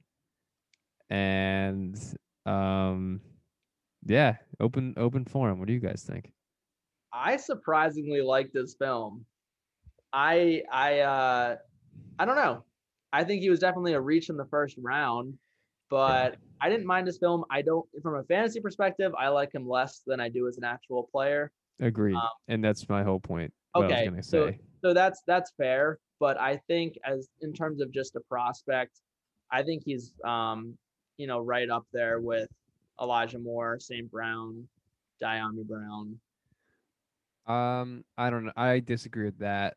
I don't think he should be that high. Like a lot of memes you see out there is that they took Tavon Austin 2.0 in the first round, and like I don't disagree with that. Like you check his college stats, his position is not even wide receiver for his freshman through junior year. It's UT, which is just utility. And like his minimum athlete. Yeah, there should have been ATH. But like his film's probably exciting because like he made some great plays and like he could benefit them as a football team. I mean, as much benefit as he's going to give them, it's still an overdraft at the first round. Like they didn't even want him. Like they wanted Devonta Smith, and then the Eagles got him, so they traded back. So that is kind of telling to me he really wasn't in their plans. And also Daniel Jones is so awful, and they bring in Kenny Galladay. And Saquon's coming back this year, who he's going to get a lot of targets. Kenny Galladay warrants a ton of targets. Sterling Shepard when he's healthy, and Slayton is a very good wide receiver in my opinion. I think he should have been their locked wide receiver too. I really didn't think they should have went O-line in this pick, but Um, yeah, a lot of Kadarius Tony slander. Mitchell tried defended. Go. Can I speak now? Okay, thanks. I mean, I don't know if I've ever been more confused or had more mixed emotions about a player than Kadarius Tony, to be honest. Yes, this was my pick. Yes, I traded up to get him, but I have just as many bad things as good things to say about him. So I want to start by saying that. Jack's face is just very confused as well. So, Kadarius Tony, I mean, you watch him play, and he is so shifty. I mean, he is absolutely amazing with the ball in his hands, and he can change direction similar, honestly, to Jalen Waddle. Like he is so good at that. Like it's unbelievable, to be honest. And he has great burst, like from like when he reaches about 10 yards. Like the way he can like burst is crazy as well. And I think he has similar yards after the catch ability to Elijah Moore. I think they're right up there with top in the class, to be honest. So those are all really good things about him. He's super fast and like his game speed. Some people just have like straight line speed. Other people have game speed. Like you can just see the game breaking speed ability of Tony. In terms of the cons, in a very late breakout, I don't even know if he technically quote unquote broke out at all. He has a little bit of an injury concern. As you said, Jack, he wasn't even a wide receiver. He's still very new to the position, so his routes aren't very good at all, to be honest, from what I saw personally. And other people I've kind of heard mixed reviews on as well. He had a lot of body catches. His hands are kind of questionable. So overall, he's just still learning the position, to be honest. I think he was found with a gun in his car at one point. He has a lot of kind of like character concerns as well. I've actually heard reports even early on at Giants camp that something is weird going on as well. So that's something as well. You mentioned Daniel Jones, how he's questionable at best, and this is his last chance to prove himself. Giants have a lot of competition for targets, so I don't like that as well. And an argument I've heard from TJ of all people that you know he deserved to go in the first round because not only did Dave Gettleman and the New York Giants select him, Urban Meyer, which is true, I've heard Urban Meyer really wanted him at pick 25 and was quote unquote heartbroken when he was selected before. So he's like, oh, two teams wanted to get him in the first round. But in my opinion, I think Urban Meyer and Dave Gettleman are two not very smart GMs or head coaches. So I don't really have put too much stock into what they have to say, and I don't really care what they have to say. So Agreed. I'll take their opinion with a grain of salt, to be honest. And so that I don't really care about that. All in all, to summarize why I selected Tony, obviously I'm very conflicted about him. I'm just hoping that with his athleticism that was very unique to me and his first round draft capital, I'm hoping that it is somewhat of a Brandon Ayuk situation where people kind of overlooked him and he slid down in the draft. Ayuk was drafted in the end of the second round in our rookie draft. I'm hoping it's a very similar situation to that and not expecting anything from him, but if he turns out to be good, I will certainly take it. And I think he represented a tier break, in my opinion. I initially thought people were overrating him, but then I think so many people were like, I don't want anything to do with him that I think he slid to a point where I feel like I had to make a move, to be honest. So I wasn't even anticipating that. And if you would have told me a week before the rookie draft that I was going to end up with Kadarius Toney and I was going to trade up for him, I would have said you're crazy. But it just played out that way. So that's kind of my defense of that. That was a big long rant. I apologize. Would you believe me if I told you he was number 12 on my big board? Wow. Okay. Mostly due to the draft capital. I I don't know. It's tough. But I think we talked about him a good amount. Should we move on to our sleepers? Yeah, so we'll end the show here with one guy each. Brief 30 seconds to a minute on a couple guys in the third and fourth round. I mentioned earlier that I did not think this class was deep at all, and I still stand by that. There are a few guys that, you know, maybe one or two guys that I think have potential. So we will start with Jack's first guy was selected, right? Okay. He was the first guy, so you can go ahead. It was Cornell Powell out of Clemson, who was selected by the Kansas City Chiefs. And our rookie draft, he went 3.6. So middle of the third round. What did you think about this, Jack? I like him as a sleeper because I see him potentially being Patrick Mahomes' second wide receiver. I am not a fan of Mecole Hardman, and I think that Powell can jump Demarcus Robinson as their primary slot receiver. Uh, I mean, I know they took Hardman in the second round in 2019, and then also in draft capital terms, they took Robinson. He was a mid-round pick years ago, so I do see him. I'm confident he'll jump Demarcus Robinson, and again, I'm not confident in Mecole Hardman, so I think it's a fantastic situation. Uh, in regards to his college production, not a super productive college receiver, I guess you could say. But my defense to that would be Clemson's got some pretty talented wide receivers. Well, I guess in recent history, T. Higgins, Hunter Renfro, Justin Ross, and Amari Rogers was him and Amari Rogers were their primary wide receivers last year. Um, but again, also the situation I think is great because Sammy Watkins is gone. That leaves, I think, like 100 targets up for like vacated targets. So, opportunity there. Um, I don't know. What do you guys think? I think that's all I got. I didn't watch this film just from a situation perspective. I like it. I think even though he might be the wide receiver too, he'll still be the third or fourth target, depending on how involved Clyde is. Because obviously they have Kelsey there. But they're a high-powered offense. They have a lot of mouths to feed, but because they score so much, they're able to feed all of those mouths. So I don't know. I think he has potential. But again, nothing more than like a situational pick for me. Yeah.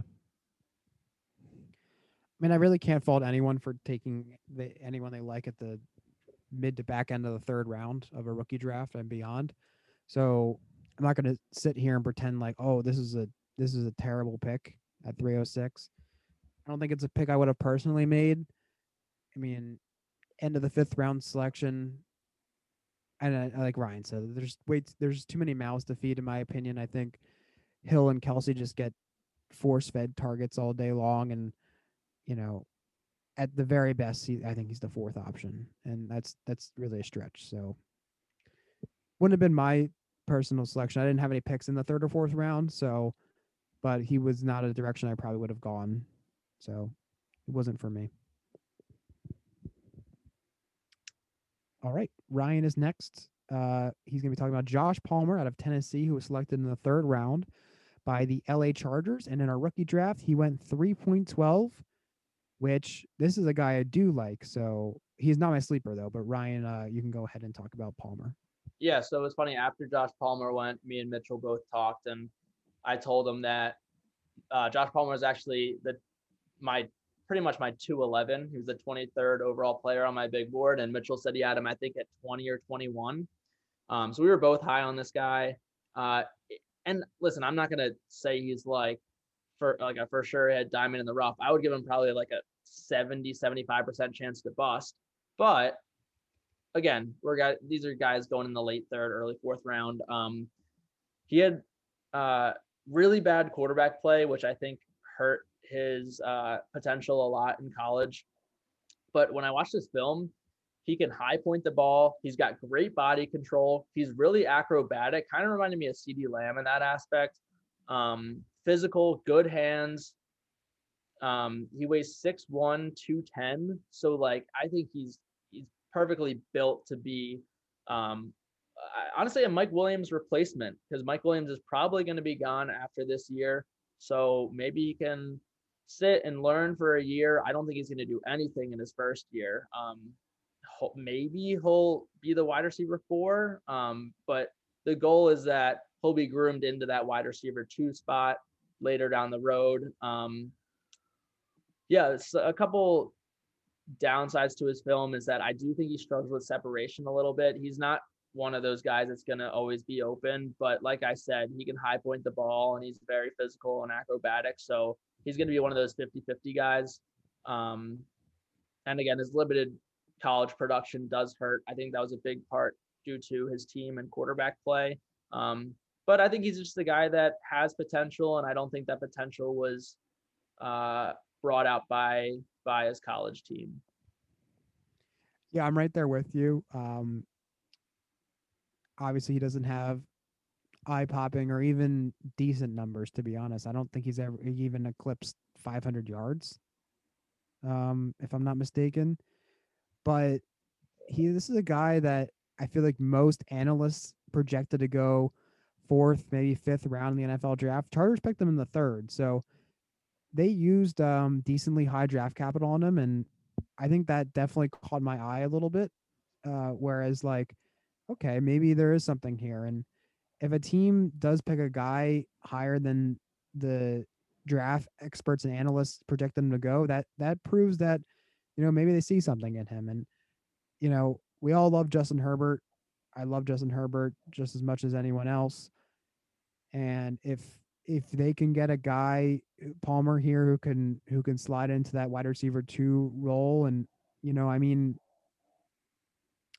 who do they have? Tyron Johnson, what's his name? Yep. Jalen Guyton. KJ Hill.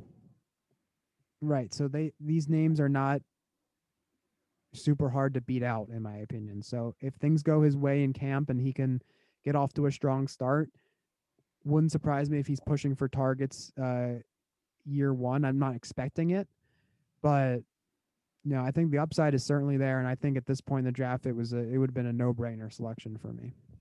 And I will add real quick, his most receiving yards was 484 his sophomore year, but he did have 475 his senior year, which, believe it or not, was good for a 23% target share, meaning their offense blew. That's terrible.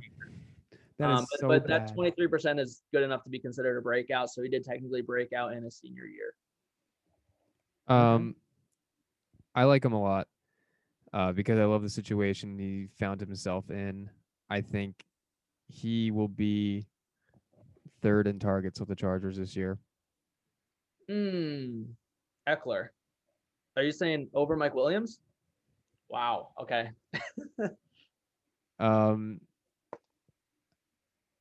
They 3rd round draft capital I like. And most importantly, I like Herbert.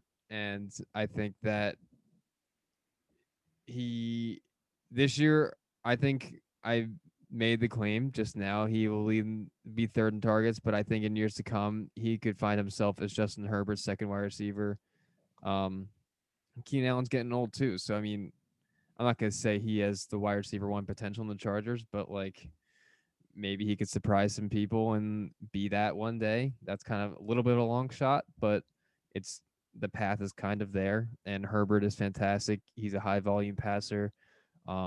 So that bodes well for Josh Palmer. And no one was taking him. And I notoriously had 9 straight 4th round picks. No one was taking him. I was getting a little hopeful he'd fall to me, but he was not falling past 402. Yeah. So I guess that's it on Josh Palmer. Yeah. All right. So the last guy we're going to talk about here was the last pick in our rookie draft, Mr. Irrelevant. 4.12 went to Jalen Darden, wide receiver out of North Texas that was selected in the 4th round by the Tampa Bay Buccaneers. I like Jalen Darden a lot. I think he runs good routes. He had really good production in his senior year. I mean, he very Elijah Moore-esque, where he went for 74 catches, 1,190 yards, and 19 touchdowns in 9 games. Obviously, you have to, nerf that a little bit with he's playing at North Texas, so it's a little bit less of a competition, compared to Elijah Moore, who's playing in the SEC. But regardless, he still put out eye-popping numbers. And even his junior, he had 12 touchdowns as well. So he had 31 touchdowns in his last 21 games. So that's really good. And he's really good in the open field, really good yards after the catch ability. Bucks picked him in the 4th round, which was, again, slightly higher than he was projected to go. I think he was supposed to be a late round guy, probably round 6. So taken a little bit earlier than people initially projected him to. I know the Bucks have a super crowded wide receiver core at the moment, but Antonio Brown is older. Gronk's older. So, and, Tyler Johnson is still unproven. So I think there's a chance he could maybe slide into, I don't know, maybe push for a wide receiver 3 in his team. And if things go right, I don't know. I just think he's a very good flyer, in my opinion. A guy who put up those type of numbers can't really be ignored, even if it has at a lower level of competition. So I think it was certainly worth a stab here at the 4.12. And I mean, if he went undrafted, I would have spent, I don't know, pretty sizable amount of fab on him. I don't really have much to add aside from the past Mr. Irrelevance we've had in our draft was Hayden Hurst, Jalen Hurd, and Donovan Peoples-Jones. I would say of those 3, only Donovan Peoples-Jones has a higher ADP than 412 right now. So yeah, that's all I have.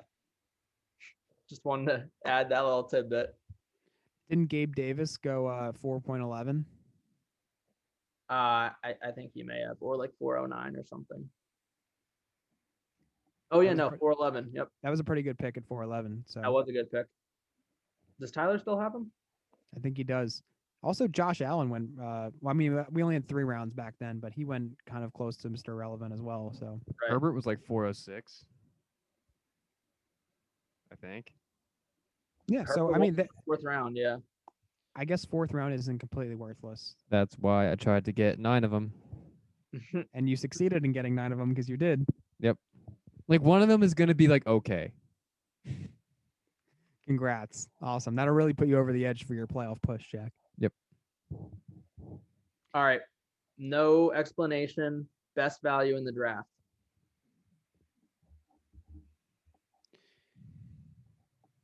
Sorry, let me pull up the draft board again. I got rid of it.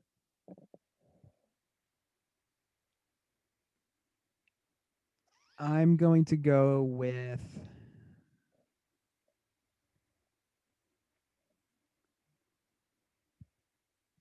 Justin Fields. Ooh. Okay.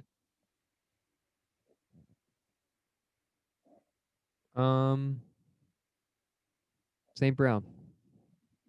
Okay. No way. How can you say it's the best value? He was taken at his where high end. 2-3. No way. I'm